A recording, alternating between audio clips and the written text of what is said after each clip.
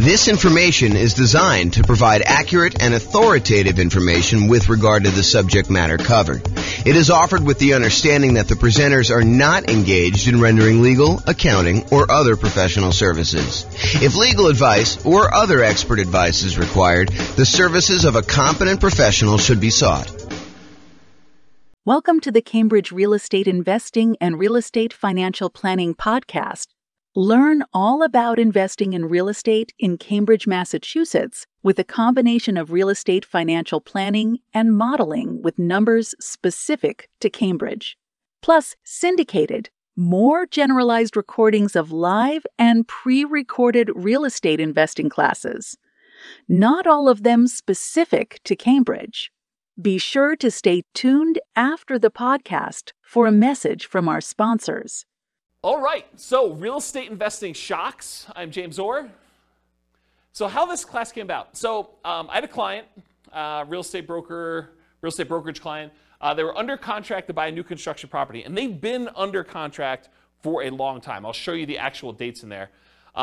Some new construction, and this was an example of that, had an exceptionally long period where you're waiting for the property to be built. So in this particular case, they went under contract, and the builder said, your property is going to be worked on and finished in whatever it was, 6 months from now or something like that. So they were too far out for them to reasonably pay a fee to lock their interest rates. Because when you lock interest rates more than a certain number of 60 days or something in advance, you're a lender, right? So 60 days in advance, then it's much more expensive to pay for that lock. And there's usually a premium on that interest rate. It's not like you get that best rate. If you lock it within 60 days, you get the best rate. If you lock it more than 60 days, there's usually a cost to it, or sometimes there's a cost to it, and usually the rate's a little bit worse. And so they were like, hey, it's 6 months out, rates are really low. Let's see if they'll go down. I mean, there's always that chance that they'll possibly go down because they've been going down for so long.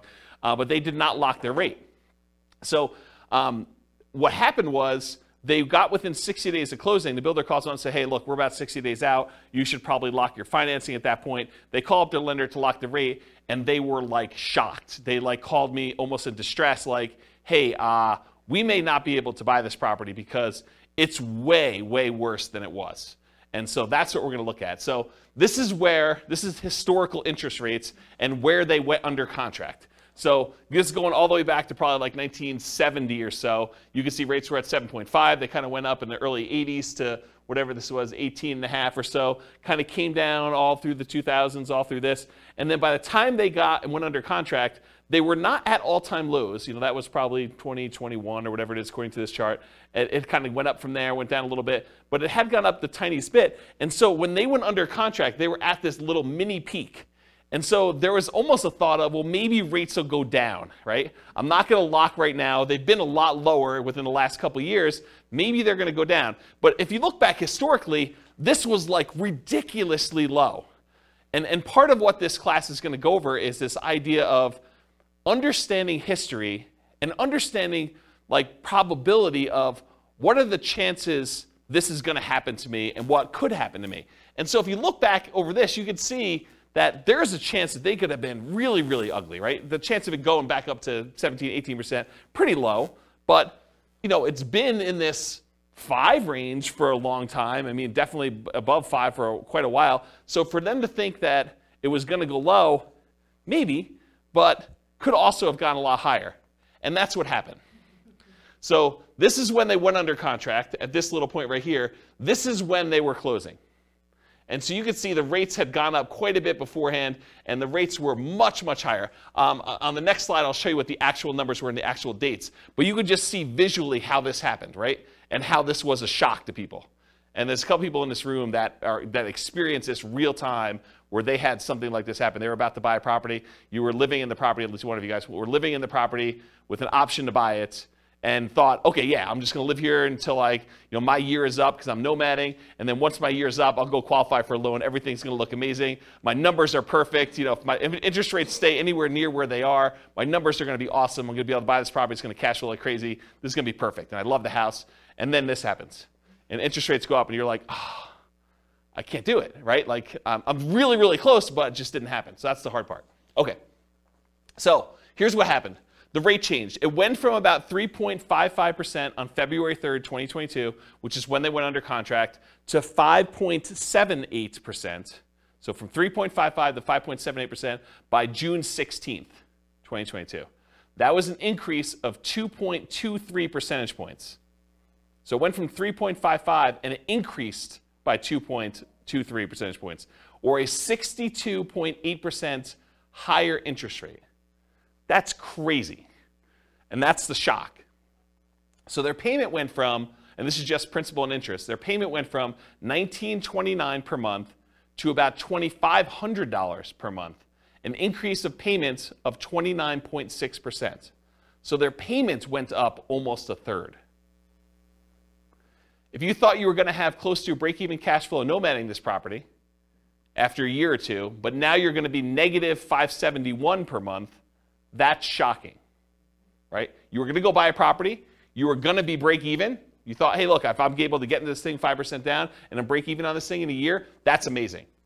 And now all of a sudden you do it and you're like, oh, now I'm negative $571 a month, negative almost $6,000, $7,000 a year.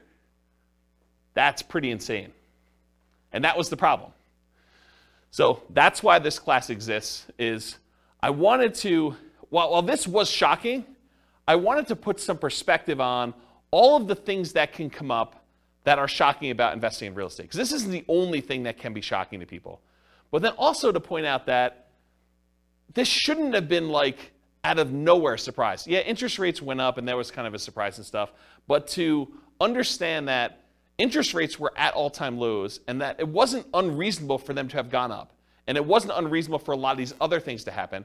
And then what I'm going to talk about is, they're not magic bullet solutions, but sort of what could you do to mitigate or to eliminate the shocks that could possibly come up? How can we get rid of some of these shocks? And so I'll give you a list of some things, and maybe you'll think of some other ones. It's the first time I ever taught this class, and so it might get better over time. But the idea is to kind of give you a list of the different shocks, and then talk about how we can mitigate and eliminate those things. So this kind of interest rate moving up, it's not a one-time anomaly. It does happen. And so these are the last 6 times that we had interest rates increase by more than 1% in a relatively short period of time. So back in October 1993 to December 1994, over a 14-month period, there was a rate increase of 2.38 points. So not 2.83% in that it didn't go up 2%, but it went up, from whatever it was to 2.38 percentage points higher than that. Okay, so home prices during that period of time, they went up 3%. So if you're wondering, hey, if these significant increases in interest rates that we've had, do home prices drop? And the answer is no. So historically, in every single one of these cases, the interest rates went up. The home prices went up. So it went up 3% for that period of time. The number of home sales did go down by 11%. So we sold fewer houses during that period as interest rates were rising. We sold fewer of them, but prices were up during that period. From January 1996 to September 1996, over an 8-month period, we saw a 1.2 percentage points increase of rates, and home prices went up 2% during there. Home sales went down 2%, though. So it means we sold less houses, but they went up in value 2%. Yeah, Ben? Was that 2% over that 3-year period, or is that 2% annually? I think this is a 2% increase in home prices during this period. That's what I think it is. I didn't actually go compile the data. I got this, I think, from Freddie Mac's website. Here's the address. You may want to go read their kind of the analysis, how they put it together. But my understanding is that it was 2% over that period of time. Yeah. And this wasn't a 3-year period. It was only 8 months. So January 96 through September 96, it only took 8 months for this to happen. And then it was 2% over that period of time. I thought it was 93 and 96. I was just looking at the start date column. Yeah, so this is start to end, start to end, start to end. So this is the period of time that this rate change happened, and what happened to home prices and sales during that period. Got it. I was just looking, I wasn't looking at both columns. Yeah. Does that answer the question then, probably?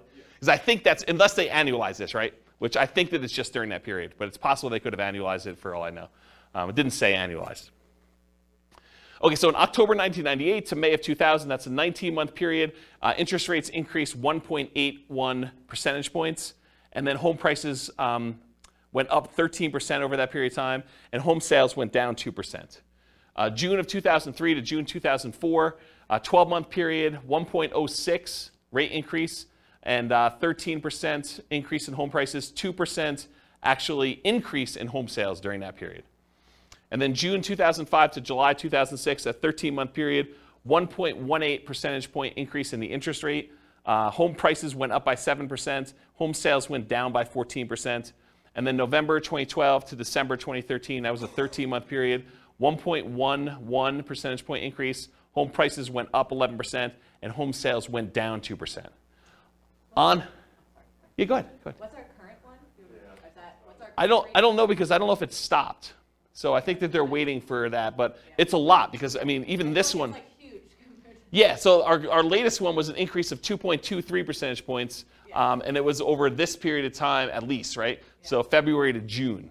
So that's pretty crazy, but it may not be done, and we need to stabilize. I'm not sure how they determine where it stops either, because it's sort of arbitrary, to a certain degree. So on average, it was a 13-month period for the interest rate to adjust. The average rate adjustment was 1.46%. Home prices went up on average 8% during those periods, and we saw a decline in home sales by 11%. So, which, if you look at this, right, it's not a shock. I mean, it shouldn't be a shock that this happens, right? It was a shock to them because we weren't thinking about it, and you weren't thinking about it. You went under contract. You're like, oh, maybe they'll go down. Interest rates have been up a little bit from where they were in the bottom. Maybe we'll get lucky and the rates will go down. And we've got, we're far out from this 60-day period, so we'll just wait and see. But then this shows you that we shouldn't really be that concerned. Do you have a question, Austin? I saw you looking. No, I was just speculating. This is a guess. I wouldn't think it would be done currently because there's a potential still another hike coming. So until that, we know if that's going to change anything or not. I wouldn't think that this go around this year would be finalized yet. I wouldn't say finalized. I was just thinking like our current number is bigger than any number on that list. Yeah. And so probably in a year, if it keeps going up, it will be worse. Yeah. That's all I was getting. Maybe it's peak to valley too, right? Yeah. Maybe it's like they look at what the lowest was and the peak and they sort of determine where it was. It's hard to say. It's really hard to say. There's some speculation in the room for the recording about like whether we should use the current one now and whether it's going to continue or not. So we don't know. All right, any questions on this? So the idea though is that this is not like out of nowhere. You should not have known that this could possibly happen. It's happened before, 6 times at least, and maybe not to quite the extreme, but it's not that far off from what we've seen. And we'll have to see what happens. Okay, so here's a quote from Dan Sullivan. Basically, the quote is: "If you've got enough money to solve the problem, you don't have the problem." And a lot of the issues that we're going to see are related to if you're willing to spend the money, it's not really an issue, right? If you can afford the difference in the price, the monthly payments, or buy down the interest rate, or some combination of their two, it's really not that big of an issue. The challenge is a lot of times we don't want to spend the money, or we don't have the money. And so we'll talk a little bit about that. Okay, so this is sort of a weird philosophy I have, and I've never heard someone explain it quite like I'm about to explain it to you. But I heard some slight variations on this. So if you have a variation, I'd be interested to hear about it. But here's this concept for me. If I'm walking down the street and I look down and I notice my shoe is untied, it is not a big deal for me, right? Like, my shoe is untied. Shoes with shoelaces get untied. It's not that big of a deal. So I expect my shoe to become untied because that's what happens. I don't complain to people. I'm not like, hey, guys, did you see this? My shoe, it's untied. It's a real problem. Like, this never happens. Like, it's just crazy. Can you believe this happened to me? I was walking down the street and my shoe got untied. You don't complain to your fellow investors that your shoe is untied. You don't let it remain untied, frozen in fear, unwilling to do what is required to fix it. It's not like, hey, what do I do? Like, my shoe is untied. There's nothing I can do about this. What should I do? This is crazy. It's never happened before. And you don't swear off wearing shoes forever because they've become untied. It's not like, oh, last time I'm ever wearing shoes, this is a big deal. I'm just not wearing shoes anymore. I'm going to go get Velcro. Or I'm going to not wear shoes with shoestrings or something like that. I just bend down, I tie my shoe, and I go on with my life because shoes become untied. And when I use this analogy, it's like you want to get yourself to the point where all the things that we know that can happen with real estate is like your shoe becoming untied. You got to expect it. Interest rates go up. Prices go up and down. Rents go up and down, vacancies happen, roofs go bad, air conditioners go bad, tenants wreck properties values go crazy and they go up and you do really, really well. You sell properties, you make huge profits. I mean, all these things happen, both good and bad in real estate, and they should not be a shock to you. So the same thing happens with real estate investing. These shocks will happen. You should expect them to happen. You don't need to complain to everyone. You know that these things have happened. You should not be frozen in fear when they happen. You should do what is required to resolve the issue, and you should not swear off investing in real estate because they happen.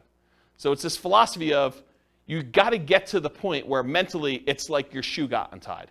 You got to trivialize it such that, okay, tenant's not paying rent. I got to do something about that. I call up the attorney, we do the eviction, or whatever it is that you do, you just deal with it. It's like your shoe gets untied. It's not a big deal. You got to just work through it. Interest rates go up.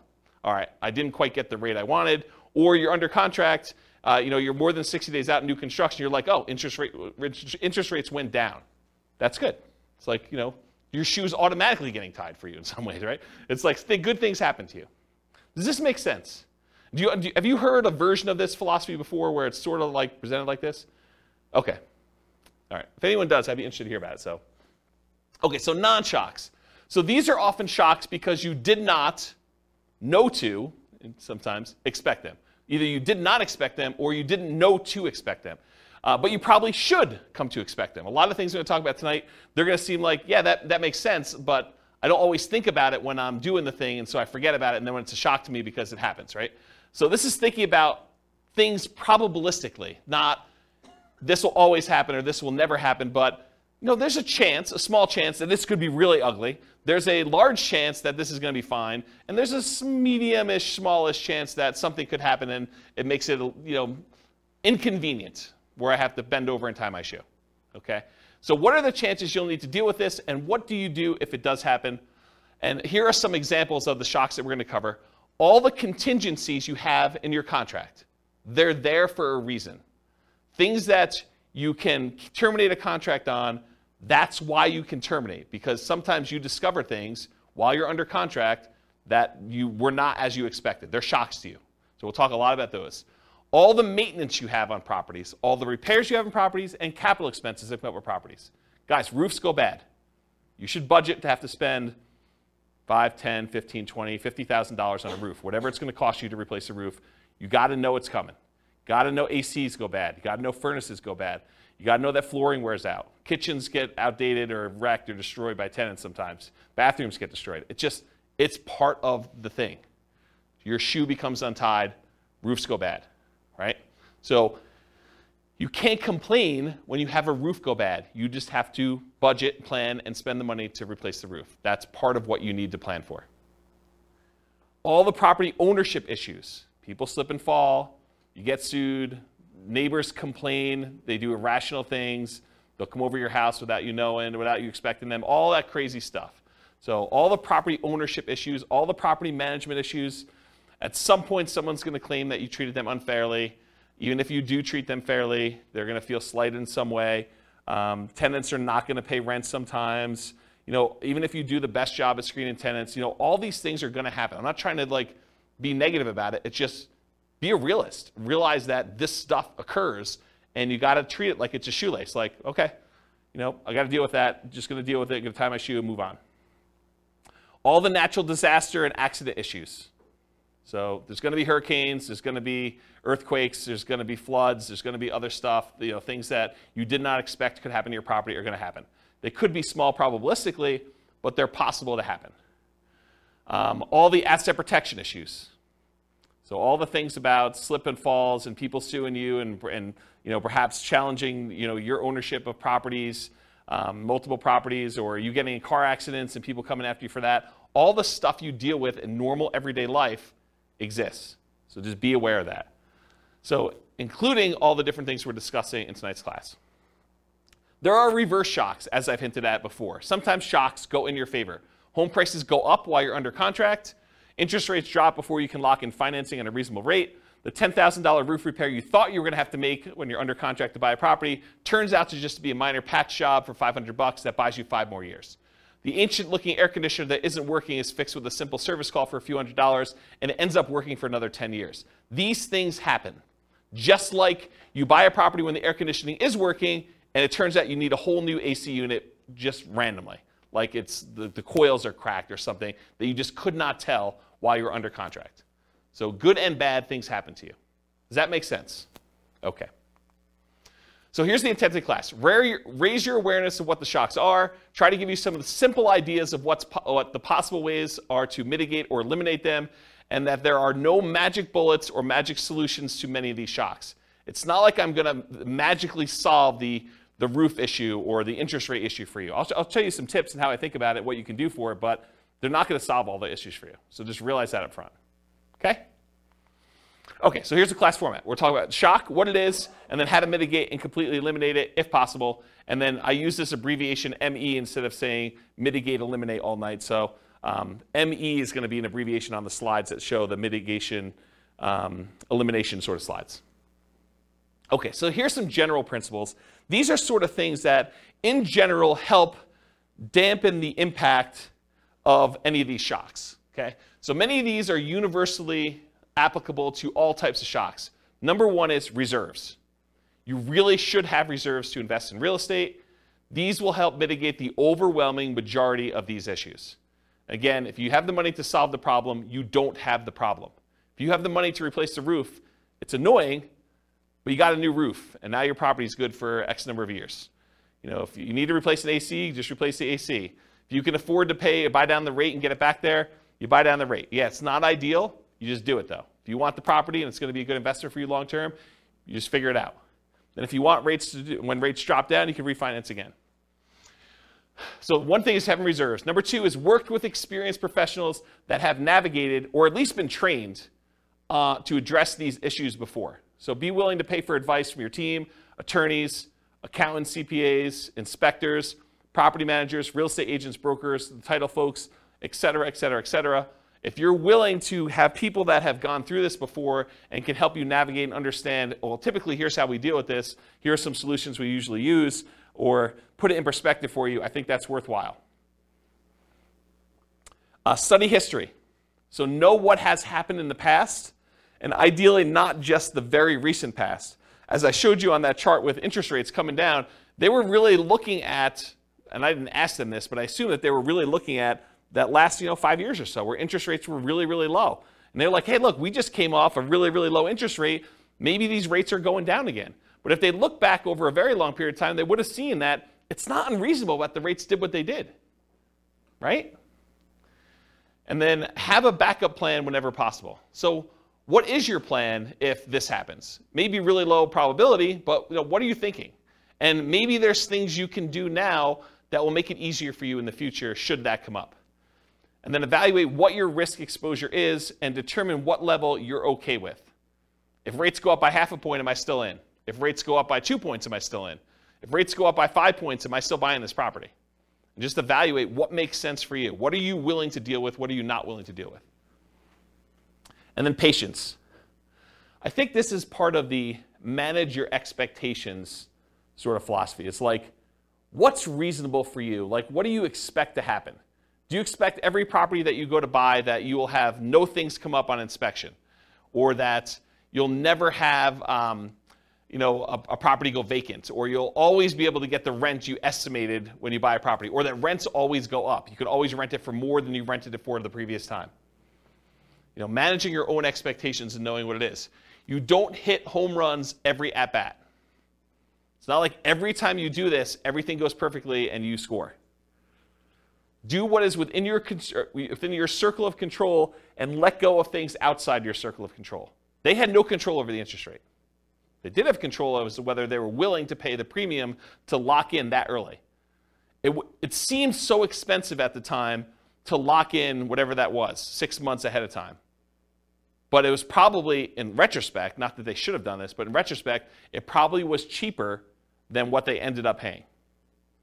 That was within their control. And then remember this concept of expected value. If you've not heard this before, it's a pretty interesting phenomenon. It's kind of like a math way of thinking. If you have aces, you're playing poker and you've got 2 cards down. If you've got aces and someone else has 2-5 offsuit, you have the odds in your favor if you have aces and they have 2-5. And if you kind of played out an infinite number of hands, more times than not, the aces will win. And so you have an advantage. Your expected value, your expected chance of winning with the aces is much higher than someone who has a 2 and a 5 in their hand. However, can someone who has aces lose? Yes.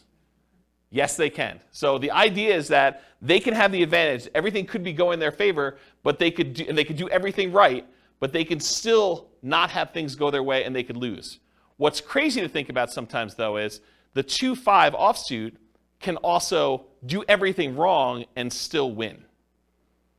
Right? They could go and play the hand completely wrong, but the cards that they get dealt in the middle of the table end up being 3, 4, 5. And that's what's hard to understand.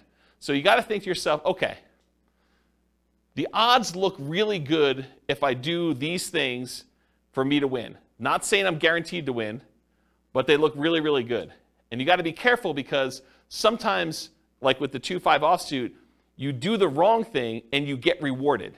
You locked in 6 months earlier and paid the premium, and that seemed like the wrong, it may have even seemed like you were doing the right thing at the time, and maybe that ended up not being the right thing. And you could still end up that being correct if you had interest rates go up by 2.65%, over that period of time too. Okay. Any questions on patience? Cool.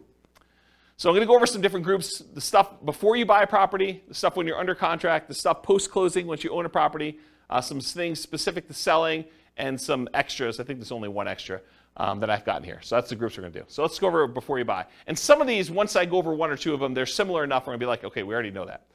All right, so you're out looking for a property to buy. You find an amazing one. You want to put in an offer, and maybe even do put in an offer, but you find out there are multiple offers.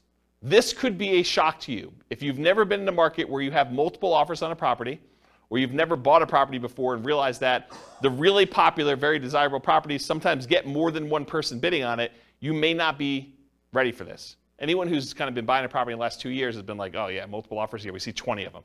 But if you're brand new, you haven't seen that, could be a shock to you. If you are looking for the best of the best properties, why would it surprise you that other people also like that property and wanted to? So it should not be a shock. So here's the mitigate or eliminate thing with multiple offers. If you are willing to compete, make strong offers that have the best chance of getting accepted. And I have a slide coming up from a class I did called the 10 tips to get offers accepted in hot markets. I'll kind of give you the 10 tips, but if you really want the 2-hour version of that, go watch that class. And then the next thing when you're doing multiple offers is work with a professional who understands multiple offers and can give you some tips for doing it. And again, you're not going to win every one of them. It's just impossible. If you have 20 offers on a property, which is an extreme case for really, really hot markets, 19 of them don't get it. And then know your market. Sometimes it makes sense to make a strong offer right away with short deadlines to avoid competing offers. You go see a property, you're like, okay, this one's really, really good. I definitely want this. I have a feeling it's going to get multiple offers on it. So I'm going to come in hot tonight, make an offer, tell them I need an answer by 9 a.m. tomorrow. And you come in really strong with your offer. It has to be so compelling that they're not willing to wait to see what other people are willing to do. And so that could be a strategy. Or sometimes it makes sense to wait, let all the other people show it, let them put in their offers, and then have your agent call the other agent and say, hey, what does my guy really wants it, what does my guy need to do in order to get this one accepted? What do they need to beat? And they can tell them, go ask your seller, because sometimes you're not supposed to give away that information without permission from your seller, but go ask your seller, say, look, if you want the best offer, I'm willing to come in and make it happen. You just need to tell me what that number is. And so there's an incentive for the seller to tell you what number it needs to be. And it is impossible to always know which one of those options to go with. You can't know whether you should come in early or you can't know if you should wait, because there's maybe some agents or some sellers that are like, if it's a reasonable offer, I just want it, I want to get it done with. And sometimes it's like, I want what's happening at the end. Okay? Can't see?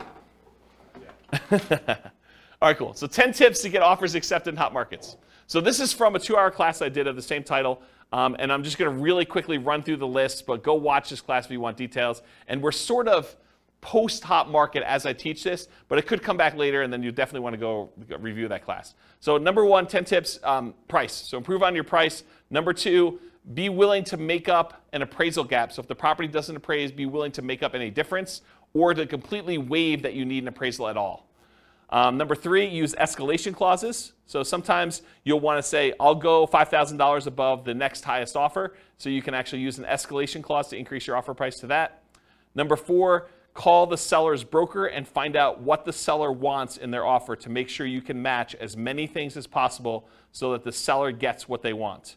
Sometimes it's not always about price. A lot of times it's about price, but sometimes it's timing, or I really don't want to move the pool table, or I really don't want to do an FHA loan. As long as it's conventional, I'm fine. I've got concerns that it won't go FHA or VA or whatever it is. So you got to find out what the seller wants. You do that by calling the seller's broker. Have your lender call and verify and tell the seller's agent that you are qualified, you're going to close on the loan, that you're good to go. And make sure you have the best ideal loan for getting the job done, one that's going to be easy for that property to sell with. You can waive the inspection or do a limited inspection, or do no, or I guess waive it is do a no inspection at all, but you can do things with the inspection to make it more attractive. You can look at what's happening in the neighborhood to make sure you understand what you're going to need to do in order to get that offer accepted. If all the properties in the neighborhood are selling for 10% above asking price and you're coming in at list price, it's going to be hard for you to get that offer accepted. Earnest money, so you could increase how much earnest money you're putting up with a deal. I think that signals some strength. You could also make your earnest money non-refundable so that if you don't close for any reason, you don't get it back. That's a stronger offer than saying, I've got these contingencies, and if I can't get my loan or the inspection comes back weird or something else happens, then I'm going to get my earnest money back. That leaves the seller in a little bit less secure position. No conditional sale, so you do not need to sell your property before you buy this property. And then in some cases, especially when you're an investor and you're willing to buy more than one property, being willing to accept a backup position, because a certain percentage of the offers that do get accepted fall out. And if you're in backup position, there is a chance that you will not have to be in a bidding war again, competing, that you'll just by default be in first position and get the offer accepted. So that's my quick list of 10 tips to get offers accepted in hot markets. Any questions on those? All right, sweet.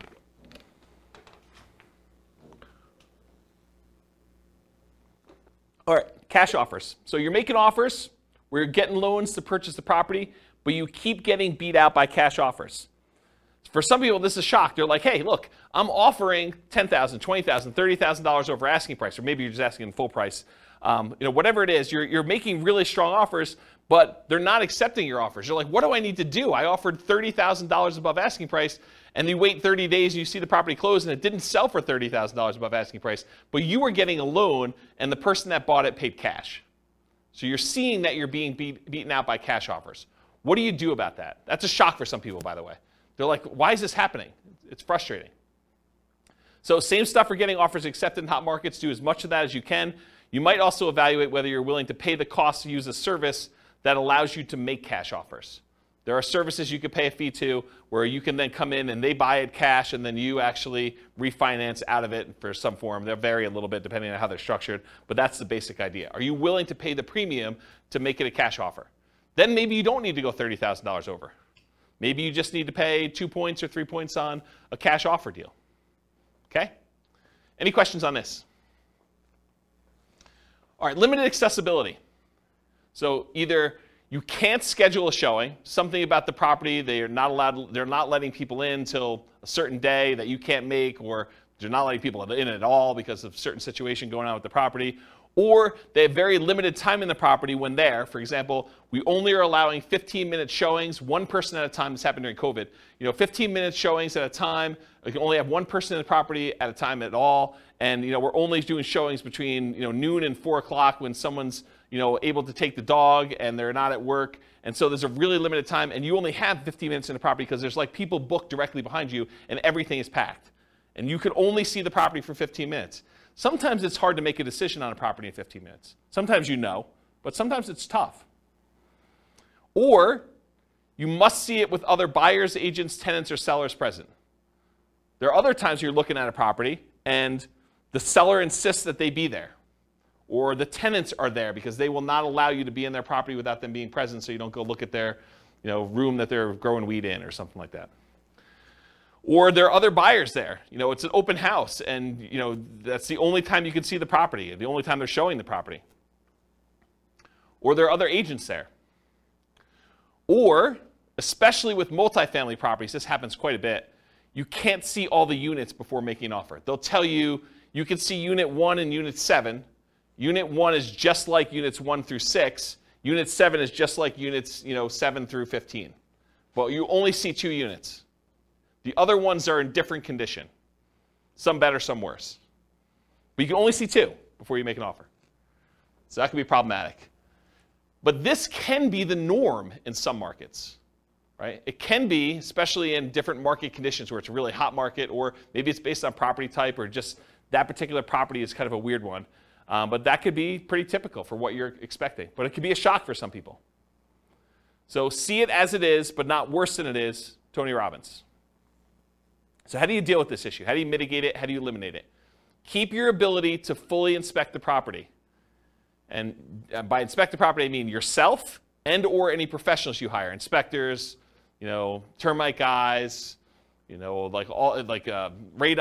all the different guys you want to come in and do tests as part of your offer. So don't give up your rights to do this testing if you're going to do that.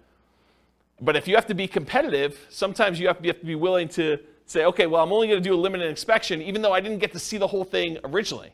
So you want to get a multifamily property bought in a really hot market. Sometimes you're like saying, well, I'm only going to do a light inspection. I'll just do a walkthrough of the other units, but we're good. I know what's going to be there. I've done enough of these. You got to be willing to kind of accept that risk if you need to do it. And then evaluate what your reasonable exposure is and what the probability is that will happen, and bake that into your offer. Say, look, I've seen enough of these at this point. There probably are some ones that need a full kitchen remodel, probably some that need a bathroom remodel. So I'm out at most, whatever it is, $15,000, $20,000, whatever number you put in for your remodels. And so that could possibly be the case. And I can't imagine every single one of them is going to be like that. So let's say half of them are. And so you could say, there's probably a X% chance that that's the case. So I'll go ahead and bake that into my offer. I know that I'm going to possibly have to come out of this. If it's better than that, great. If it's worse than that, yeah, I got a little worse of a deal. Okay? Any questions on limited accessibility? All right, not having all the information.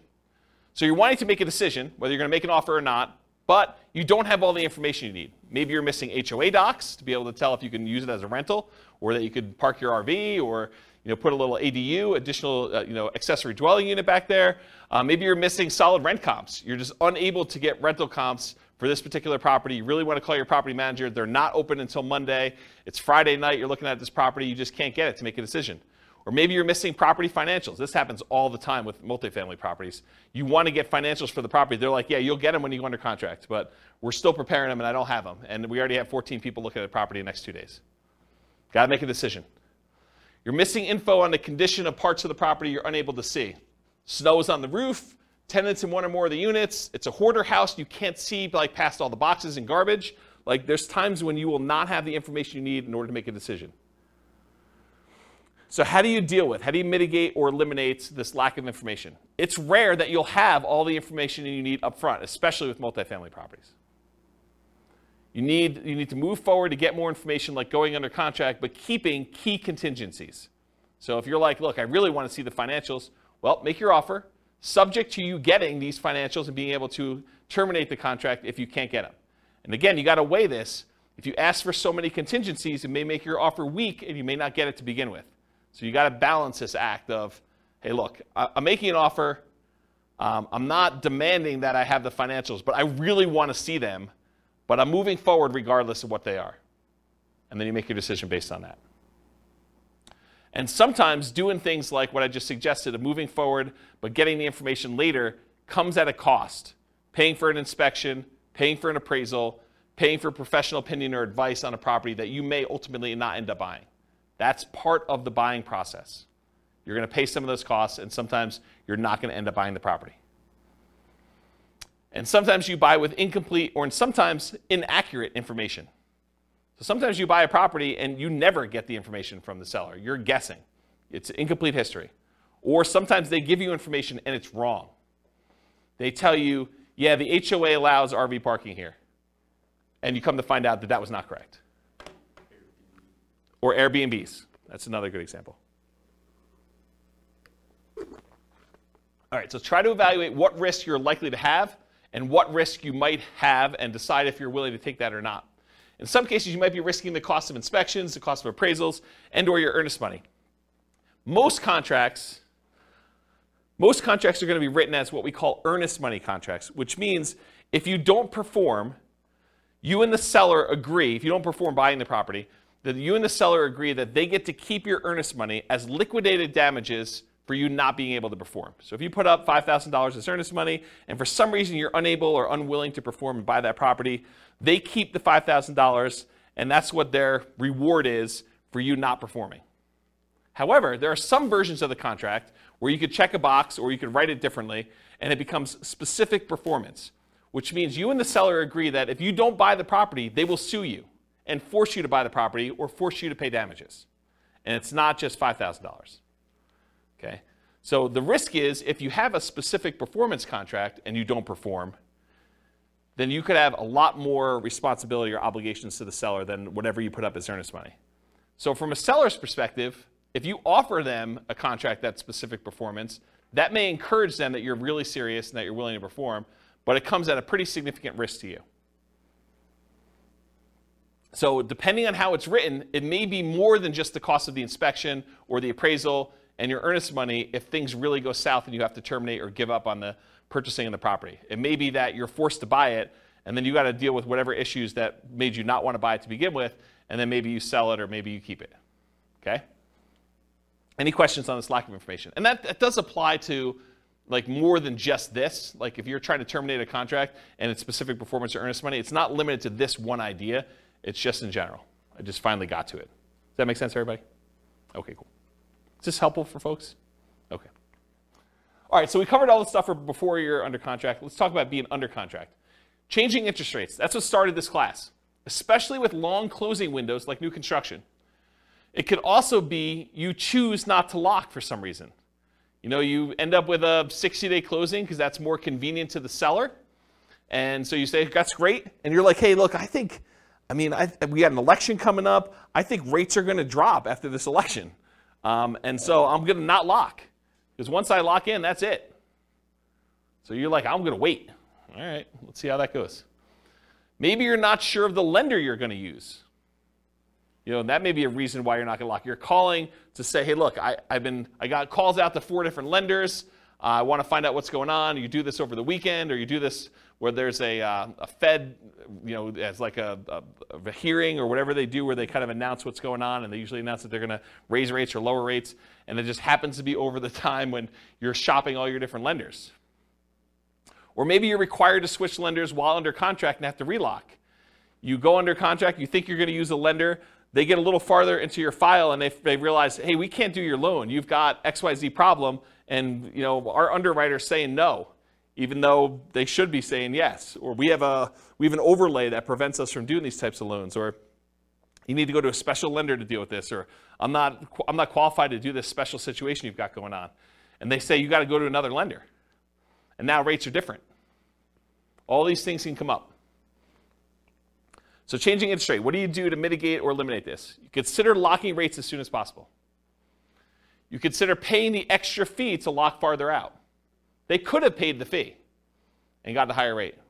And I think a lot of times, if you look back historically, a lot of times that would not have been worthwhile. They would have ended up not really gaining from that. In this case, it would have been worthwhile, but we didn't know that. It's hard to tell in advance. Some builders may offer long-term locks or incentivized financing when you go under contract. So it could be an incentive of the builder. You know, you go under contract today, you can lock in your rate with our builder lender, and it's good through when you close. That's just part of our program. Beware of variable rate loans, adjustable rate mortgages, and loans with balloons. So adjustable rate mortgages are mortgages where the interest rate can change. A lot of times they're fixed for 2 years or 5 years or whatever it is. And then after that, they can adjust. Sometimes they adjust once and they're fixed for another 5 years. Sometimes they adjust every month. Sometimes they adjust every 6 months. Sometimes they adjust every year. Depends on which version of the adjustable rate mortgage you have. And then loans with balloons. A balloon on a loan means you're going to pay on a loan for 10 years or 20 years. And at the end of the balloon period, then the entire balance of the loan is then due. So you might be paying as if it's a 30-year loan, but it has a 10-year balloon, so the payments look like you're going to pay off the loan in 30 years, but by the time you get to year 10, they're like, okay, you now owe $300,000 of this $400,000 loan. We want the full $300,000 in full on year 10. And then you got to either refinance or pay the $300,000 and get out of there. And not every lender will automatically refinance your loan. Sometimes you may have to change loans. Sometimes the interest rates change significantly between that 10-year point and the other 10-year point. So it could be a real problem for you to get out of there at that point. So anytime you take on a variable rate loan or a loan with a balloon, this opts you in to additional potential shocks in the future. If you get a 30-year fixed rate loan or a 15-year fixed rate loan where the entire loan is paid off, it's amortized over that period, 15 years or 30 years or 20 years or 40 years, whatever it is for you. Most common is 30. But if you get a fully amortizing loan, you opt out of this additional risk. You have the option to refinance if you want to, but you are not obligated to have that additional interest rate risk then. Because it's going to be paid off by the time that period is over for you, whether that's 30 years or 15 years. Does that make sense? Okay. Ideally, when you go under contract with these, keep the financing contingency in. So don't negotiate away your ability to cancel the contract based on your financing. But a lot of times, in order to get offers accepted in really hot markets, we were saying, we'll waive that. I'm definitely getting this property and I'm buying it. And something I don't have in my written down here, but it just occurred to me, sometimes with new construction, we will pay a whole bunch of money that is non-refundable upfront in upgrades that if we cancel for any reason, including the interest rates change or financing changes, we're out that money. So sometimes you'll go and you'll be like, okay, here's the base house, but I want AC. I want you to put in a backyard fence. I want you to upgrade the flooring from the normal, really crappy vinyl to something a little bit nicer because I'm going to be living there for a while first. And I want you to put in a refrigerator and everything else. So we'll be like, okay, great. We're totally willing to do that. It'll cost you this amount of money, and we'd like an extra $10,000 in non-refundable earnest money for us to be willing to do those upgrades for you. If you do not close on the property, you don't get that money back. That's pretty common. Okay? So realize if you cancel now because interest rates went up, then you're out that additional money. So it could be a lot more than just regular earnest money. So getting back to this point, ideally keep your financing contingency in your contract so that if this does happen, then you're minimizing how much you spent up to that point to be able to get out of it if you decide you do not want to move forward. Another point here, if you could not lock now, and now if you could not lock and now you can't make the numbers work, you may need to terminate. So if for some reason you were unable or unwilling to lock, and now later on the rates don't work for you, you may need to terminate or try to renegotiate if applicable. So you've been under contract for a while. Maybe the market's softened a lot where the builder's having some struggles getting things under contract. It's possible they may come in and say, look, we really want you to continue buying this property. What if we gave you $5,000 to buy down your rate to help out? It's not going to buy it down to what it was, but maybe it helps you a little bit. Maybe you negotiate that. Or maybe it's with a seller who's like, look, the market's very different than when you went under contract with me. I really want you to close this thing out because I'm going to buy something else. I've already got 1031 things picked out, or maybe I'm moved and I've already bought my new property, but I really need to get this thing sold. How about I knock off $5,000, or I pay $5,000 in seller concessions to help buy down your rate or something? You couldn't renegotiate if it's possible to do that. Of course, if you do cancel for some reason, you might be at the cost of any inspections you did, any appraisal money you spent at that point to get the appraisal done, any earnest money if you're outside of your ability to cancel without getting your earnest money back, and maybe some other out-of-pocket costs. Beware of specific performance contracts, as we discussed before, where you are telling them that you guarantee that you're buying the property, otherwise they could sue you to perform and force you to buy or force you to pay damages. Any questions on this? A general question not Yeah. related to this. Yep. But what's the average amount of time for a new construction to be completed in Fort Collins area?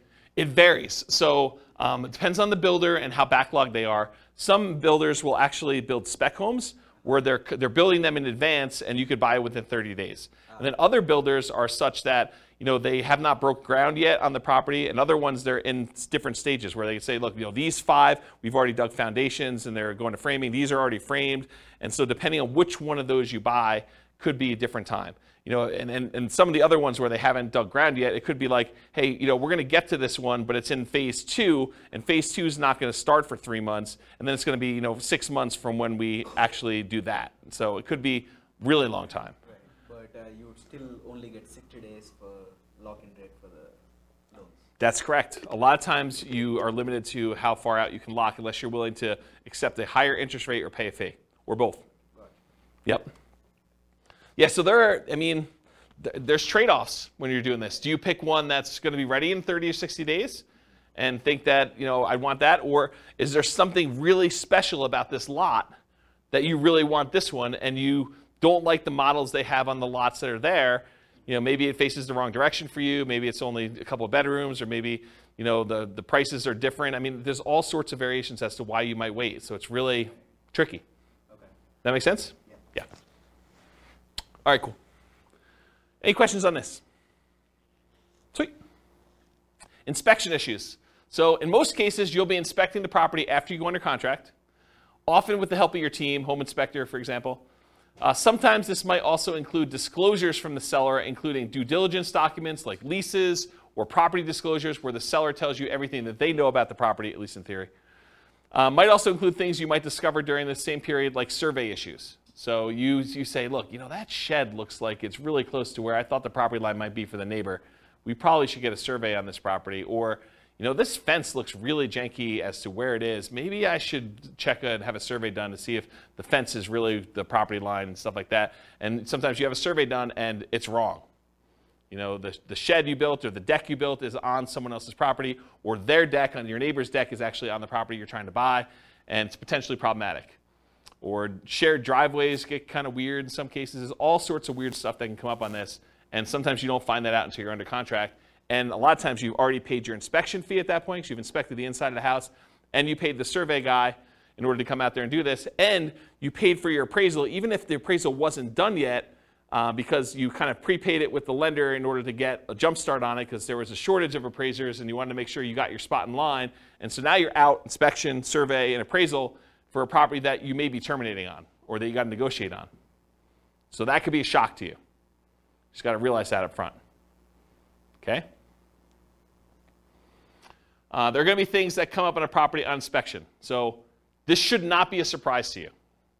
You are going to find things on the inspection. That's what the inspection is for.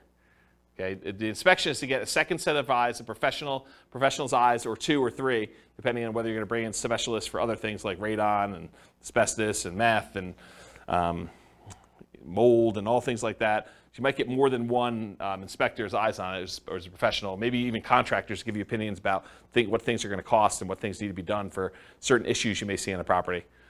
So you're going to have these things done, and you're going to find things that you did not know. You'll be like, oh, I didn't know that. I'm glad you told me that that's going to cost $20,000 to fix.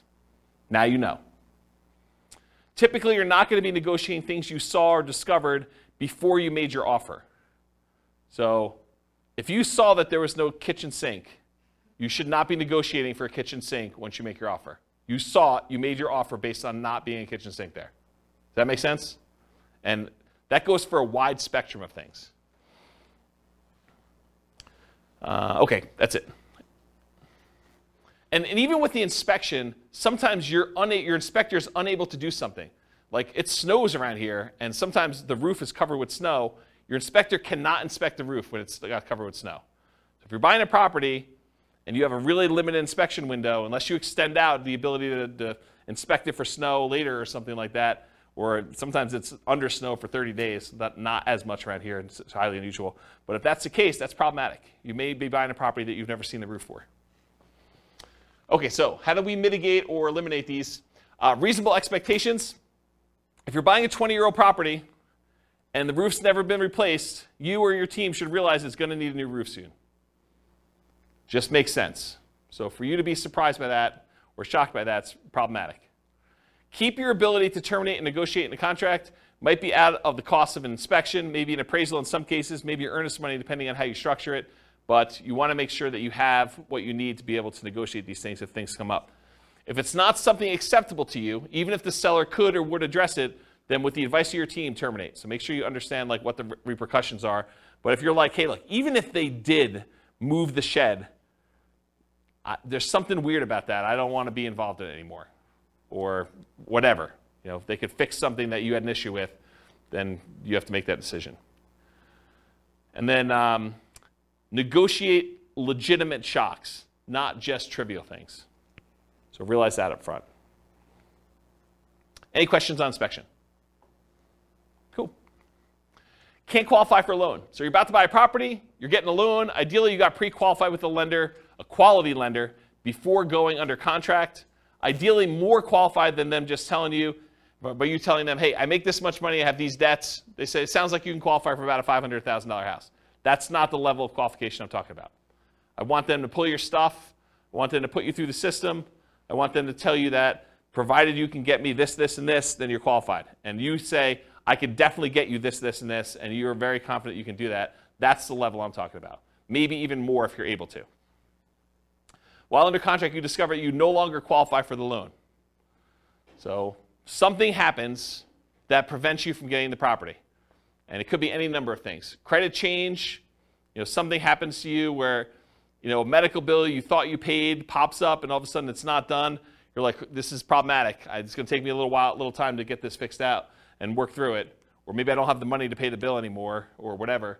Your income changes. Maybe you get, what's the opposite of promoted? Demoted. You get demoted and you get put in a lower position job or something like that. Or you have to change jobs. Unfortunately, while you're under contract, you have a loss of job or something like that. If you have a significant injury or an accident that prevents you from working, if you get divorced while you're under contract to buy a property, or you have a death of a spouse, these types of things can happen, and they could change your situation and prevent you from getting the loan. So if you can't qualify for the loan, how do we mitigate or eliminate that? Prevention. Work with quality lenders up front that can qualify you ideally before going on a contract. You don't want just some fly-by-night lender telling you, yeah, you probably can qualify for about this, and then you find out later you cannot. But even then, occasionally something unexpected will come up. So especially for things that may be more likely for you, for example, job loss when you know your company has been downsizing, what's the backup plan if that should happen? So know in advance, hey, if for some reason I do get downsized, I'm terminating. Or we're going to have mom and dad co-sign or whatever. Whatever your backup plan is for you. Or at a minimum, what's the cost to me if this happens, and am I okay with that? What's it going to cost me in inspections and appraisals? And there are some cases, it's very rare, where a lender will eat the appraisal if for some reason you don't qualify for the loan. It's pretty uncommon, but in some cases they do. I know of one credit union around here that does. Actually, I know of another bank that does too. There's 2 banks that I could think of that do that, but I don't think of anyone else. Do you know of anyone else that does that? Yeah, it's pretty uncommon. So be super careful about that, and you could lose your earnest money. Sometimes there are deadlines for you to object to being able to get acceptable financing, and sometimes that deadline will appear days before your closing. So imagine for a minute they say, hey, look, your loan objection deadline is the 25th of the month, and we're closing on the 30th of the month. So there's a 5-day period when you cannot get your earnest money back if something happens to you. If you lose your job in that 5-day window, you don't get your earnest money. Because your last day to object to you not being able to get the loan was the 25th. But your closing is set to be the 30th. So if you get in a car accident, get injured, get divorced, something happens to you or your job, credit score changes significantly enough, all those things can impact it. I had a client once, was under contract to buy a property, and they got married while they were under contract. And when they went down to the bank to open up a joint checking account, so they were buying the property together. It was like, they're getting married, they're going to buy a house. Went down to the bank to open up a joint checking account, and the banker, very innocently, and to help them, I'm sure, said, would you like overdraft protection on your checking account? They're like, yeah, that sounds good. Let's do overdraft protection. So they went and did that. They opened up, by getting overdraft protection, they got opened up a new line of credit. It changed their credit score enough where they barely qualified for the loan because it actually gave them a hit to their credit score. So be super careful. Talked about that. All right, cool. So what happens if you can't get insurance on a property? Sometimes you can't get insurance at all. You go to buy a property and you realize this is uninsurable. I'm not able to get insurance at all. More commonly, you might not be able to get reasonably priced insurance for the property. You'll call down to insurance and they'll be like, hey, so this is a weird property and it's got ABC going on with it. in order to get insurance, it's going to be 3 times what you thought it was going to be. You're like, whoa, that is expensive. So be aware that that can happen. Sometimes properties are in flood zones, and you might not know they're in a flood zone. It's not like there's water on the ground in flood zones all the time, right? It's flood zones because it occasionally gets flooded. So flood insurance can be expensive. It might be more expensive than you thought it was going to be based on location, age, composition, history, something like that. So be aware. Other one on here, fire. Fire? There's a lot of places that won't not insure homes because of what they're considered in terms of property. Like if you were in Netherlands or other areas, it can be really hard to insure. So they could not insure them because they're in some type of fire area where like forest fire or something like that? Yeah. Yeah, that's kind of what I was thinking about location, but yes. Yep. Yeah, so how do you mitigate or eliminate this risk of can't get insurance? You can check with your insurance agent before you make an offer. I'm not sure I would go to that extreme, but you could. I mean, that's one way to mitigate or eliminate it. Sometimes you still run into the unexpected, though. They give you a quote, think it's something, then when they finally formally submit it, something weird comes up. Most lenders require insurance if you're getting a loan, so are you willing or able to buy the property for cash if you can't get insurance on the property? And is it that good of a deal?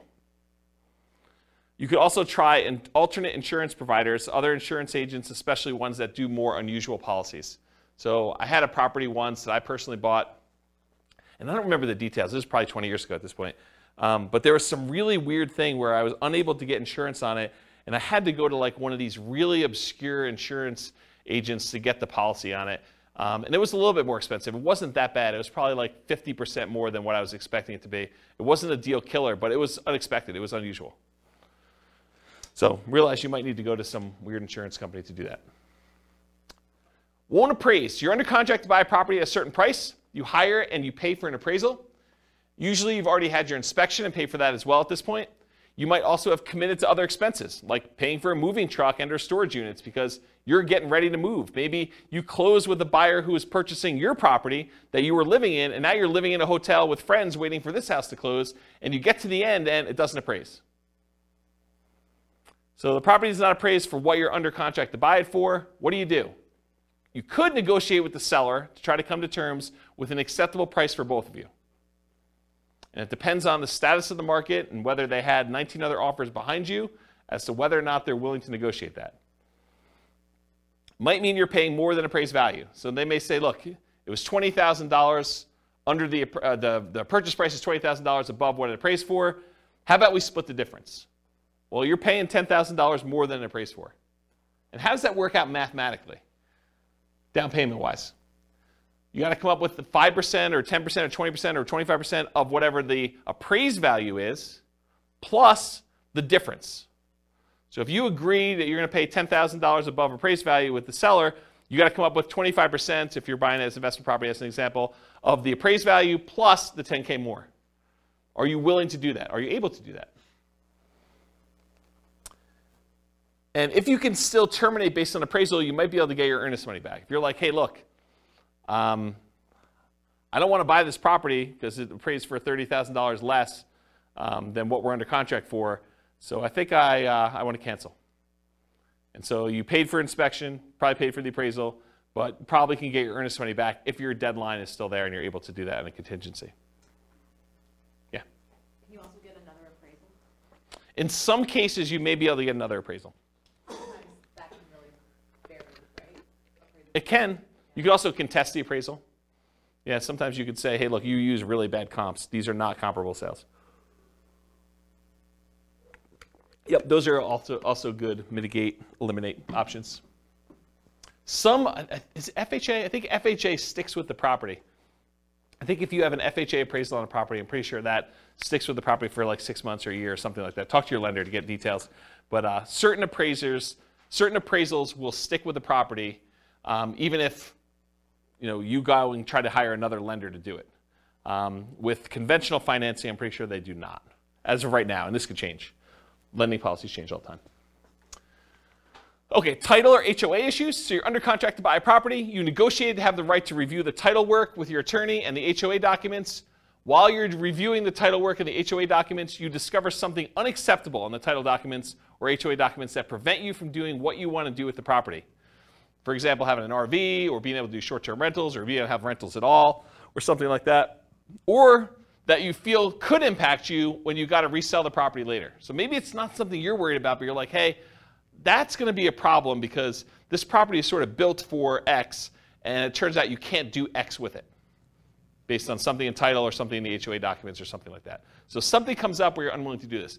As a side note, this is like one of my little weird pet peeves. Is your real estate agent competent to review title work for you?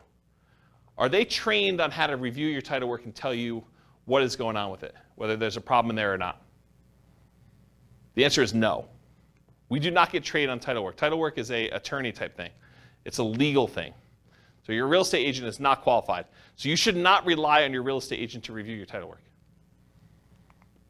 All right, so how do you deal with, mitigate and eliminate title HOA issues? So in some cases, the seller could do something to solve the issue.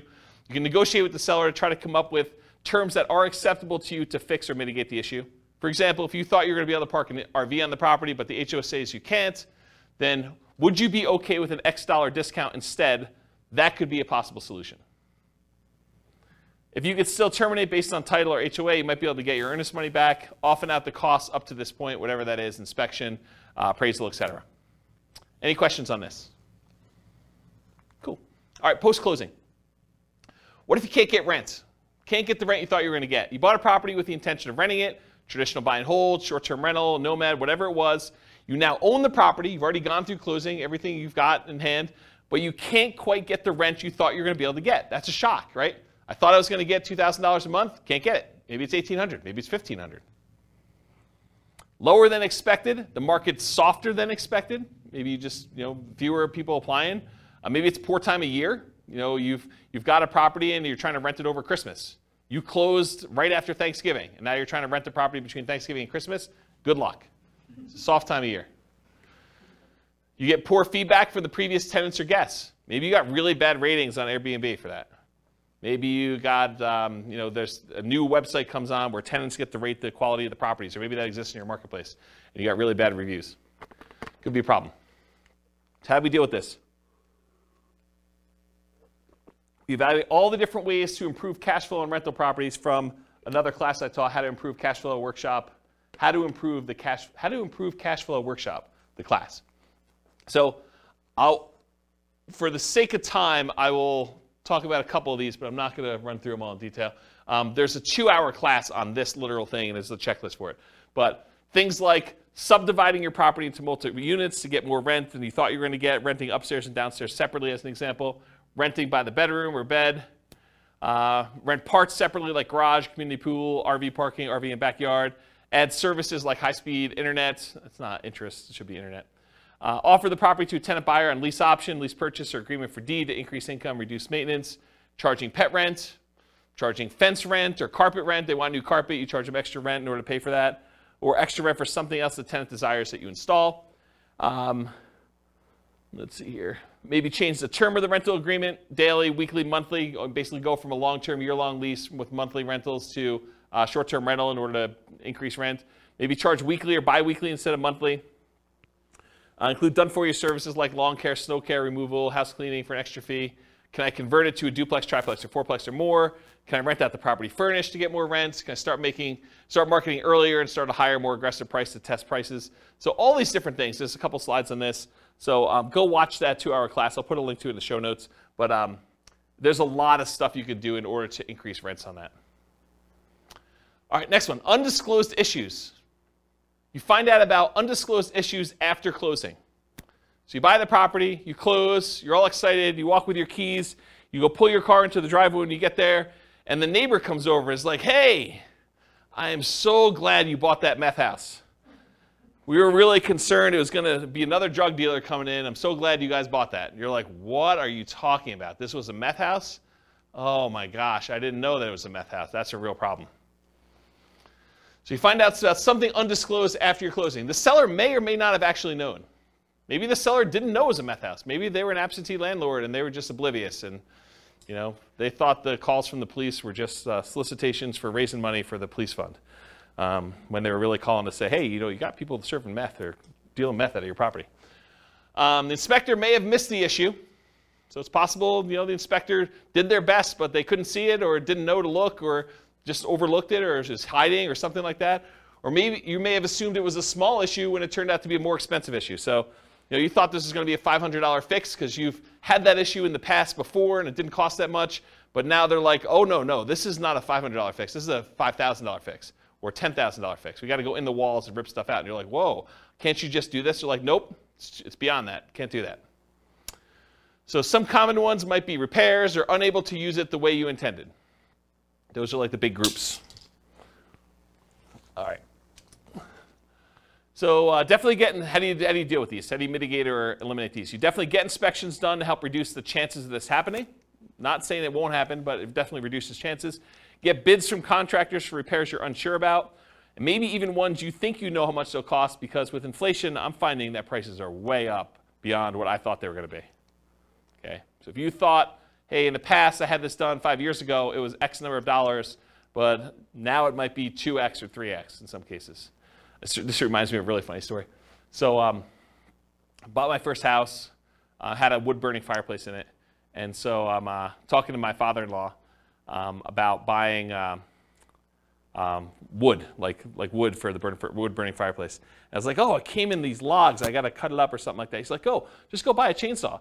I'm like, how much does a chainsaw cost? He's like, I don't know, $13, $14. I was like, what year did you buy your chainsaw in? He's like, I don't know, 78, something like that. I'm like, it's got to be over $100 today for a chainsaw. So you just never know with inflation and stuff. All right. Get advice from your professionals about being able to use the property as you intended. Typically, the seller is not responsible for making sure that you can use the property the way you desire. You could think, hey, I'm going to do this as a short-term rental. The seller is not responsible for making sure that you can use it as a short-term rental. You are. So you got to do that research and find out, make sure that you can do it. All right, what happens if the seller or the tenant won't move out? And this could be at the time of closing, or it could be something that happens after you own the property. So you buy a property, and now the seller or the tenant won't move out. So you were supposed to get the property vacant. You do your walkthrough right before closing, and you go in the property, and there's still like at least 1 or 2 days of stuff to be moved out of the property. Like you're like, they hardly moved anything. Like, we're going to closing in an hour. Are you going to be out of here in an hour? And they're like, oh, I don't know. I might need a little extra time to do that. That's okay, right? How do you deal with that? You walk through the property before closing to make sure they're out, ideally. Evaluate if you're willing to close with them still in there. If they're not out, might be hard to negotiate and still close with the same loan on the same day. It's tricky, right? If you have a loan, all the paperwork's done on the loan, and all the money's listed out, can you just have the seller give you $2,000 to close on the property? Not without the lender knowing and approving that. It's possibly loan fraud. It's an inducement to buy the property from the seller that the lender does not know about. So you need to get permission from your lender to be able to do that. Good luck trying to do that in an hour and getting those documents approved again. So you got to figure that out. It's kind of tricky. Make sure you understand eviction laws and how they might apply to your situation beforehand. So go talk to an attorney if you think this is anywhere possible, a remote chance or something like that, or your property manager or both. And then get professional help from the attorney for evictions to make sure it's done promptly and correctly. You don't want to go like Wild West this and kind of try to make it happen. You really want to understand what you're doing. Any questions on these? Kind of shocking, right? Be able to do that? Oh. Apparently I must have missed one of the slides. So underinsured or not insured for some things. So not all things can be easily covered by insurance. But many investors, especially newer investors, may shop solely by insurance premium and not compare coverage to understand what's covered and what's not to some extent. So the thing is, you go and you call 3 different insurance agents and they say, okay, your policy is going to be $1,400, your policy is going to be $1,200, your policy is going to be $1,100, the 3 ones you call. You're like, oh, well, I'll go with the $1,100. That sounds like the best one. Maybe not. Maybe the $1,100 one didn't cover sewer backups into your basement. Or only covers personal injuries on your property to $500. And now someone gets in an accident on your property, they slip and fall, and their medical bills are $5,000, and now you're coming out of pocket $4,500. Well, that $300 that you saved doesn't look so good now, does it? And that's the difference between some of this stuff. So you have to have you have insurance, but you opted to choose a less expensive insurance policy. It's limited coverage for an actual claim, or it's not covered at all. You gotta make sure you understand what you're buying and what you're covered for. And apparently I didn't do any things in there, so I think I covered it though. All right, what about price or rent drops? You buy a property, you typically don't see price drops or rent drops on properties you're under contract with, since the market tends not to move that quickly in a way that you can easily measure. Right? You're under contract for 30 days typically. You're not going to see a price drop or a rent drop in that particular amount of time. While you own the property, the price drops or the rents drop. So change your strategy to one that has longer term perspective. Convert a fix and flip to a long-term rental as an example. So if you bought a fix and flip and you're buying a property, and for some reason you're unable to sell it for the profit margin you wanted, maybe you decide to convert it to a long-term rental, hold it for a year or two until you have the profit margin you want, and you fix it that way. Okay. Change the use to improve the value. So you were using it one way, long-term rental, now you change it to short-term rental. Use long-term leases, still likely to have issues when the lease is up. So if you use a year-long lease and rents drop, you've got a rent fixed in for a year, but at the end of that year, if rents had gone down, they may drop and you may need to adjust it down at that point. But it'll keep you propped up for a year. And then go watch that class on how to improve cash flow. They'll talk about other strategies for dealing with rent drops in there. Any questions on this one? Cool. HOA restrictions. HOA won't allow your intended use. You can find out after you buy that your HOA won't allow for rentals. Could be that they change their policy after you own the property. So this has come up for some clients before, so it's kind of important. Let's say you bought a property and you planned on using it for a rental. And while you own the property, the HOA gets together and all the different members of the HOA vote to change the rules of the HOA so that now you can no longer do regular rentals or short-term rentals or something else. That's potentially problematic. And in some cases, they may have to grandfather you in if you were already using it that way, but maybe they don't. You should definitely know the rules around you for what that could be. So read through your HOA docs is how you mitigate or eliminate it. Read through the HOA docs carefully before buying, often done while you're under contract. It may also be done prior to making an offer, but it's often not practical. Most of the time, they're not giving you HOA docs to read before you go under contract. Most of the time, it's done afterward. You may not have access to them until you're under contract, and you may need to act quickly on in-demand properties just to get your offer accepted. Get the help from your attorney interpreting them if you're concerned. Your real estate agent is not reading all these HOA docs. So you should be reading them and getting the help of an attorney if you need help interpreting them. We're not trained on that. It's not like we get training on interpreting HOA covenants. What about loan call due? Oh, this is an interesting one. I put some slides I've never put in a presentation before here, so this will be interesting for you guys. Loan call due. So you decide you want to buy a property, like buying it subject to, or maybe even on a lease option, as you'll see here in a second, or you move it into a LLC after you buy it for asset protection reasons. You know, things like that, where you're like, you don't think it's a big deal, but now the lender's like, wait a minute, you now triggered this due on sale or due on transfer clause. What happens if the loan gets called due? Oh, that's pretty interesting. So let's take a look. How do you mitigate or eliminate this? You understand and get advice on the Garn-St. Germain Depository Institution Acts of 1982, which discusses loans being called due. Talk to an attorney about it before doing these types of creative deals and asset protection strategies. And I want to be 100% clear. I'm specifically talking about buying properties creatively, where the seller leaves their loan in place and you take ownership of the property. Buying the property subject to the existing financing, or where the seller has the loan existing in place and you agree with the seller to wrap the financing where they get part of the payment and then part of the underlying loan is paid. Or, and this is the part where you really need to pay attention, or you own a property, you got the loan, and you decide to move the property into an LLC. Okay?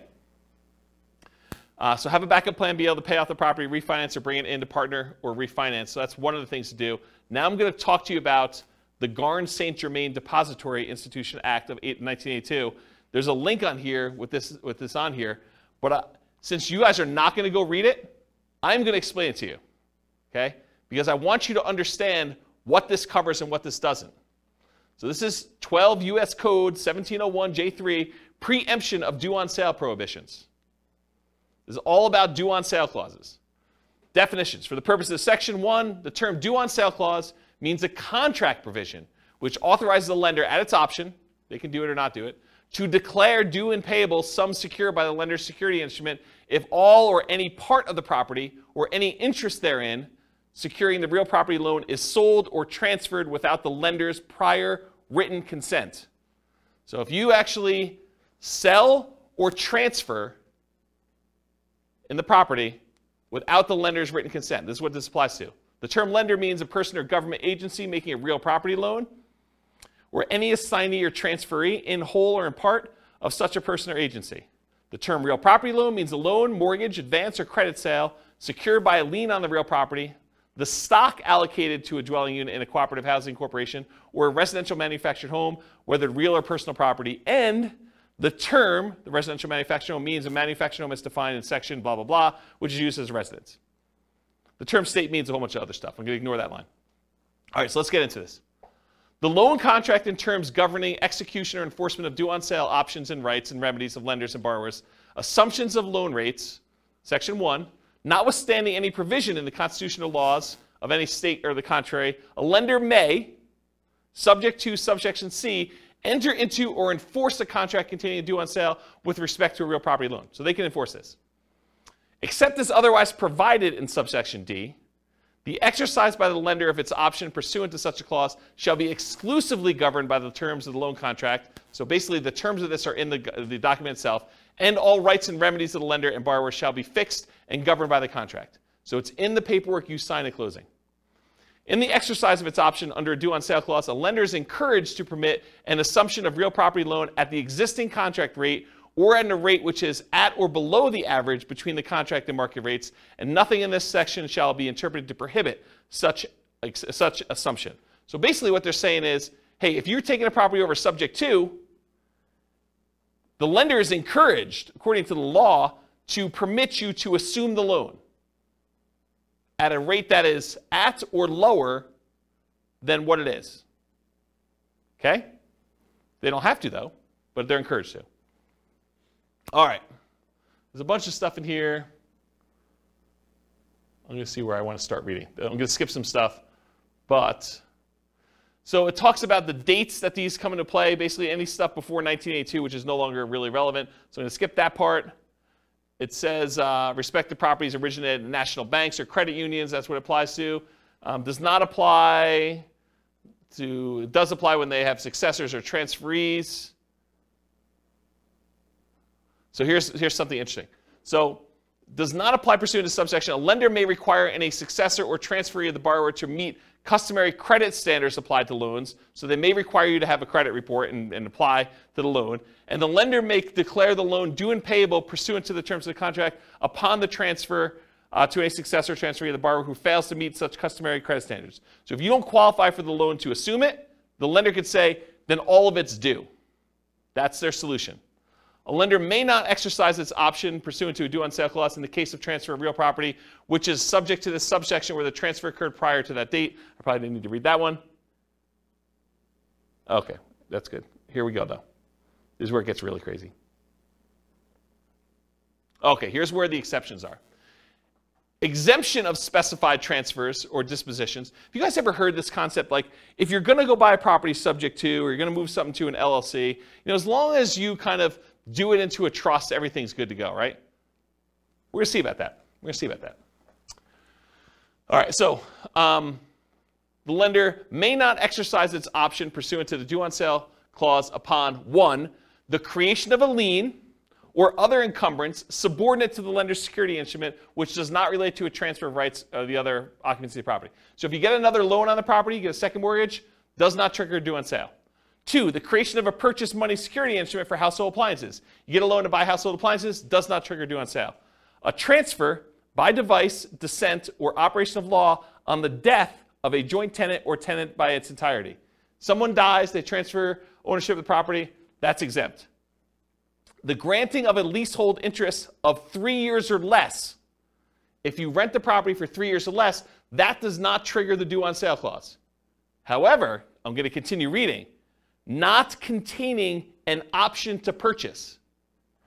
If you do a lease with an option, that triggers the due on sale clause. Says it right here. If you do a lease option, it triggers the due on sale clause. A transfer to a relative resulting from the death of a borrower. So you die, you want to give it to your kids, that's cool. Doesn't trigger the due on sale. Transfer where the spouse or children of the borrower become an owner of the property. That does not trigger the due on sale clause. A transfer resulting from a decree of a dissolution of marriage, legal separation agreement, or from an incidental property settlement agreement by which the spouse of the borrower becomes an owner of the property. You get divorced, one owner owns it or something related to that, doesn't trigger it. A transfer into an inter vivos trust. This is the one we were talking about, right? A transfer into an inter vivos trust in which the borrower is and remains a beneficiary, and which does not relate to a transfer of rights of occupancy in the property. So yes, if you transfer into a trust where the seller still is the beneficiary of the trust, that does not trigger the due on transfer clause. But what does? You transfer into a trust, and then that trust's beneficiary is someone other than the original seller, the original owner of the property, that does trigger it. Any other transfer or disposition described in regulations prescribed by the Federal Home Loan Bank Board. Isn't that crazy? Now you've read it. Now you know. Doesn't that just dissolve all asset protection? Yes, right? So here's the thing. So the question was, does that just dissolve all asset protection? It's super interesting to think about. Because if they transfer ownership to another entity, because an LLC is another entity, that is by design what the LLC is set up for. It's not you. You are not that LLC. You're trying to set up a legal entity that is not you. So if you transfer it from you to an LLC, you have transferred ownership. Right? So what does that mean? It means that the seller can choose at their option do due on sale. The lender can, yes. It's not, they're not obligated to, and you don't see this happening very often, but I want you to understand from a shock perspective, because this is the class for it, right? That, hey, if you have a property you transfer to an LLC that you got a regular, like, conventional loan on and had a due on transfer clause, and you do this, don't be surprised that it could get called due, right? That's the point. And doing a lease with an option agreement could also trigger it. Doing a lease for more than 3 years could trigger it. Right? A 3-year term. That's what it said. Crazy. I see some confused looks. Is this like the first time you've ever heard this? No, can you negotiate with can you tell your, I mean, I guess my question is, do you tell your lender, or do you just hope it doesn't happen? The question is, can you tell your lender? I mean, what do you do? You just hope for the best. I think the correct answer to this one is you need to talk to your attorney. And you need to have your attorney explain to you the risk. And I suspect, I'm not an attorney, not giving you legal advice, I suspect most attorneys would say, this never happens, move it into an LLC, it's not a big deal. But you read it now. I'm not making this stuff up. I wouldn't write it like that to just arbitrarily make something up for you. This is like from, where is it, Cornell Law. The address is on there. www.law.cornell.edu/US code/text/12/1701J-3. Go look it up yourself. You can read the code directly from their website. This is it. Okay? So, I'm not going to read this last page because it's not germane. But you guys now see what the issues are. Okay? So when you see it online, it's not a big deal, blah, blah, blah. Now you know kind of like you're playing in this gray space and you understand it all. All right, so selling. Any questions on that? I kind of abruptly ended, but surprise! You guys got to learn about due on sale clause. Shock. Whatever it is there. Interesting, right? It's kind of fascinating. So I knew you guys would never go read it, so I wanted to read it to you.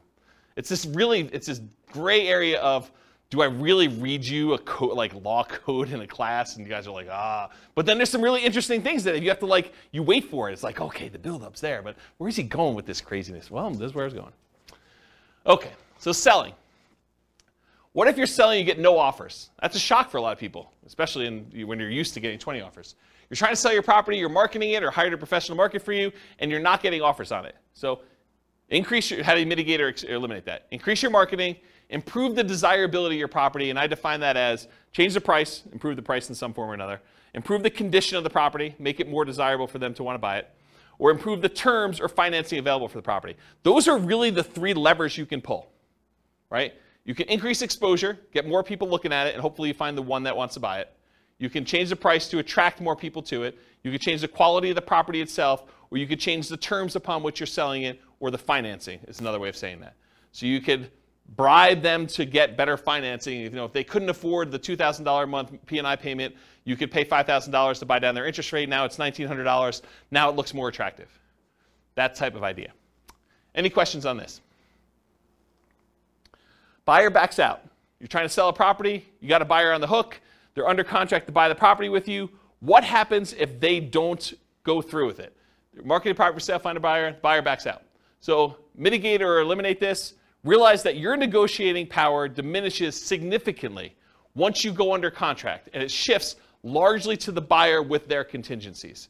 Your strongest negotiating position is before you accept an offer. So try to negotiate as much as you can before that point. You lose a ton of power once the buyer goes under contract and they have all their normal contingencies in the contract. Then the power shifts to them. And that's especially true in markets where the contract is written very pro-buyer, like Colorado, as an example. In some markets and market conditions, a property falling out of contract can stigmatize a property for some future buyers. They say to you, what was wrong that this buyer fell out? Why is the property back on the market? What's going on with it? And so you have a stigmatized property. Now, if you have 19 other offers behind the one that you accepted, that's less of a deal. But if it's a soft market, it's a much bigger deal. Make sure buyers are qualified and able to perform before going under contract. Do as much of your checking before you accept. Call their lender. Verify that they can actually get their loan. Verify that they're a strong buyer. Try to feel out see if you can read between the lines in the paperwork as if they're going to be a pain in the butt and ask for a ton of things on inspection or be really nitpicky about stuff, or like if a buyer comes in, and this is going to sound horrible, but if a buyer comes in and in the additional provisions they list out 14 other things they want you to do as part of you accepting their offer, that's a sign that you're going to have some interesting challenges with that buyer, right? You just know that's not normal. You're not usually seeing that. Seller to sweep the garden of the extra leaves before I take possession. Okay, you're sort of telegraphing, I'm a troublesome buyer. I've got some demands. And in some markets, you may still choose to accept that offer because you don't have anyone else. But got to realize that going in. All right, any questions on this? All right, conditional transaction chains. So the buyer's offer is contingent on them selling their home. Usually, but not always, the buyer's property is already under contract.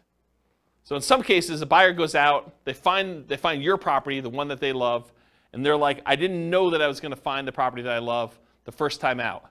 We were going to list our property for sale in the spring, but we really love your property. Will you go under contract with us now so that I could buy your property, and we will have our property on the market in a week? That happens. They really love your property, and now you got to decide, man, do I really want to have my property tied up while this other seller, now the buyer for you, goes and tries to list their property and tries to get it sold? And they don't even have it on the market yet. Well, now you're like, well, what price are you going to put it on the market, and what's it worth? Is this thing going to sit on the market for 6 months while my property's tied up? I really want mine sold. So you got to make some of those decisions. And then your buyers terminate their contract. So imagine for a minute, the buyer for you comes in. They say, I really want to buy your property. You're like, okay, what's the situation? You're like, well, we have a buyer already on our contract, and we gave them, they gave us 60 days to be able to close on it. So we can close on yours in 43 days because that's how long we have left to do it. So you're like, okay, I accept that. But now their buyer, for some reason on inspection or they can't get the loan or whatever, they terminate. But they were going to use the down payment from the sale of theirs to buy yours. That's potentially problematic. So evaluate the strength and likelihood that your buyer's buyer will close on the property. You got to really look back at this and say, how sure are they going to close? Are they past inspection? How qualified are they? Can I talk to their lender? But you want to do all this before you accept their offer, because then you lose negotiating power. Understand this extra risk. This should not be a shock. If you accept an offer like this, you really should make sure. And they would be able to get their earnest money back because The other person's buyer or yours? yours, like. Yeah, because That's part of the condition. yes. So the question was, can the buyer who's under contract with yours get their earnest money back? And yeah, if they have a contingency in your contract that says, I'm planning on buying this thing, and if I can't get my loan, because they now they don't have the down payments, or maybe they can't qualify with 2 mortgages, they may be getting out on loan, or they may be getting out on the contingency they have for you. So you got to be super careful about this one. Consider other buyers before contingent buyers when possible. If you've got 2 buyers interested in your property, you may want to pick the one that doesn't have a contingency, even if it's not as good in some other areas, because this is a pretty big risk, in my opinion. Try to eliminate this contingency as early as possible. Or it might be very difficult to do this, and it might be really difficult to do this, but maybe negotiate compensation if their buyer fails to perform and they terminate on you. Say, look, I'm willing to wait and work with you, but if this current buyer fails, you need to put up an extra $2,000 hard, because I'm making decisions it's going to cost me more money in order to hold this property and have it off the market for you, because I got to move out in preparation for you buying this one, and I got to go buy something else. Maybe you then go under contract on something else, and it's problematic for you. So the time to negotiate this is when they're hottest, when they're most excited about going under contract in your property, not after you get them under contract and they thought, I won, right? You want to do this before you sign and do it. You want to negotiate these things. But it can be really hard to negotiate, really, really hard, especially if you don't have anyone else interested in yours, right? It's really hard for you to say, oh, we don't have anyone else. Why don't we just accept this one? And the thinking is, if they don't buy it, we'll just, someone else will come along. We'll keep it available for showings, and maybe someone will come along and do it. But the chance of someone coming along and being in backup position is relatively small. Not a lot of people are wanting to shop properties that are already under contract in some form, unless the market's hot, then they might. Okay, any questions on this? Cool. Extras. So I put one here about 1031 exchange issues. If you're trying to compete a 1031 tax-deferred exchange, you might be trying to buy a replacement property or to sell a property that you've already selected a replacement property for. So you're like, hey, look, I really want to buy this new building. I'll have to go sell my old building in order to be able to 1031 exchange into this new one, and I'm trying to work that out and the timing of it. It's higher stakes in a lot of cases because there can be significant tax consequences for you. It's not just all the other stuff we've been talking about. It's all the other stuff we've been talking about, plus now you might have to pay taxes on something that you didn't think you'd have to do. And it's capital gains tax and depreciation recapture tax if it's a rental for whatever period of time you held it, plus if you have any rollover from previous 1031 exchanges. So it can be something that shocks you. Sometimes it's an issue with timing, especially with new construction. You try to buy a new construction property as one of the properties you're 1031 exchanging out of, and for some reason the builder delays. The contractor's there, or there's construction delays or supply line delays or something like that. You thought I was going to easily be able to do this, and now you're pushing up against a deadline, or maybe you're over the deadline. Sometimes it is an issue with inspection, appraisal, or other contingency where you're like, I really don't want to proceed with this because I've got this other stuff going on. So how do we mitigate or eliminate this? Get a contingency on your replacement that the sale must go through, or you can cancel and get your earnest money back. So when you're about to go buy something else, tell them, I'm doing a 1031 exchange. If my other one doesn't close, I'm not buying this one. And I want that contingency up and through as far out as I can get it, right? So that you know, or at least as far out as the other one's supposed to close. Maybe more if you can. Carefully consider your replacement property or properties. Make sure that you evaluate those as the probability of being able to buy those and whether they look like they're definitely going through or this kind of iffy one or whatever you got going on there. And work closely with your 1031 exchange intermediary, the company you hire to do the 1031 exchange, to discuss what this looks like if things fall apart. Either your buy side or your sell side or whatever. Make sure you have those conversations to understand how they usually deal with it. This is like that expert advice sort of thing, right? And then make sure you have a backup plan. Because some of the consequences for this can be huge. If you owned a property for a long time, it's appreciated a lot, tax bill could be pretty significant for these. So we're not just talking like, I gotta pay $500 extra a month on a rental property because the interest rate went up. This can be orders of magnitude higher, right? All right, any questions on this? Otherwise, I'm gonna do conclusion. So most of these shocks, if you think about the shocks we went through tonight, right? Should you anticipate most of these? Is there anything in there that's really a surprise? No, once I told you what they were like, yeah, I mean, this makes a lot of sense. They should be anticipated. You should see them. You should understand that these are likely to happen. Now, what probability, what's the chance of them happening? Could be really small, could be very common, right? So you got to understand like where we are with that. But getting professional advice and guidance and having reserves can help mitigate most, if not all, that we're likely to experience. Can you see that why having reserves can just say, okay, yeah, that's annoying, but if I want to do it, I'm still going to do it because it's just a little bit more money. And sometimes it's just money at different times, like the roof. It's not like you didn't have to do a roof. It's like a roof's coming. It's just now I had to do it at a time that was inconvenient for me. Study history to better understand what can happen. So it's helpful for you if you can look back and say, hey, interest rates have been a lot higher than where they are now. The chance of this thing going up from here is really high. And knowing that that's a real risk for you. Okay? Any questions? Was that helpful?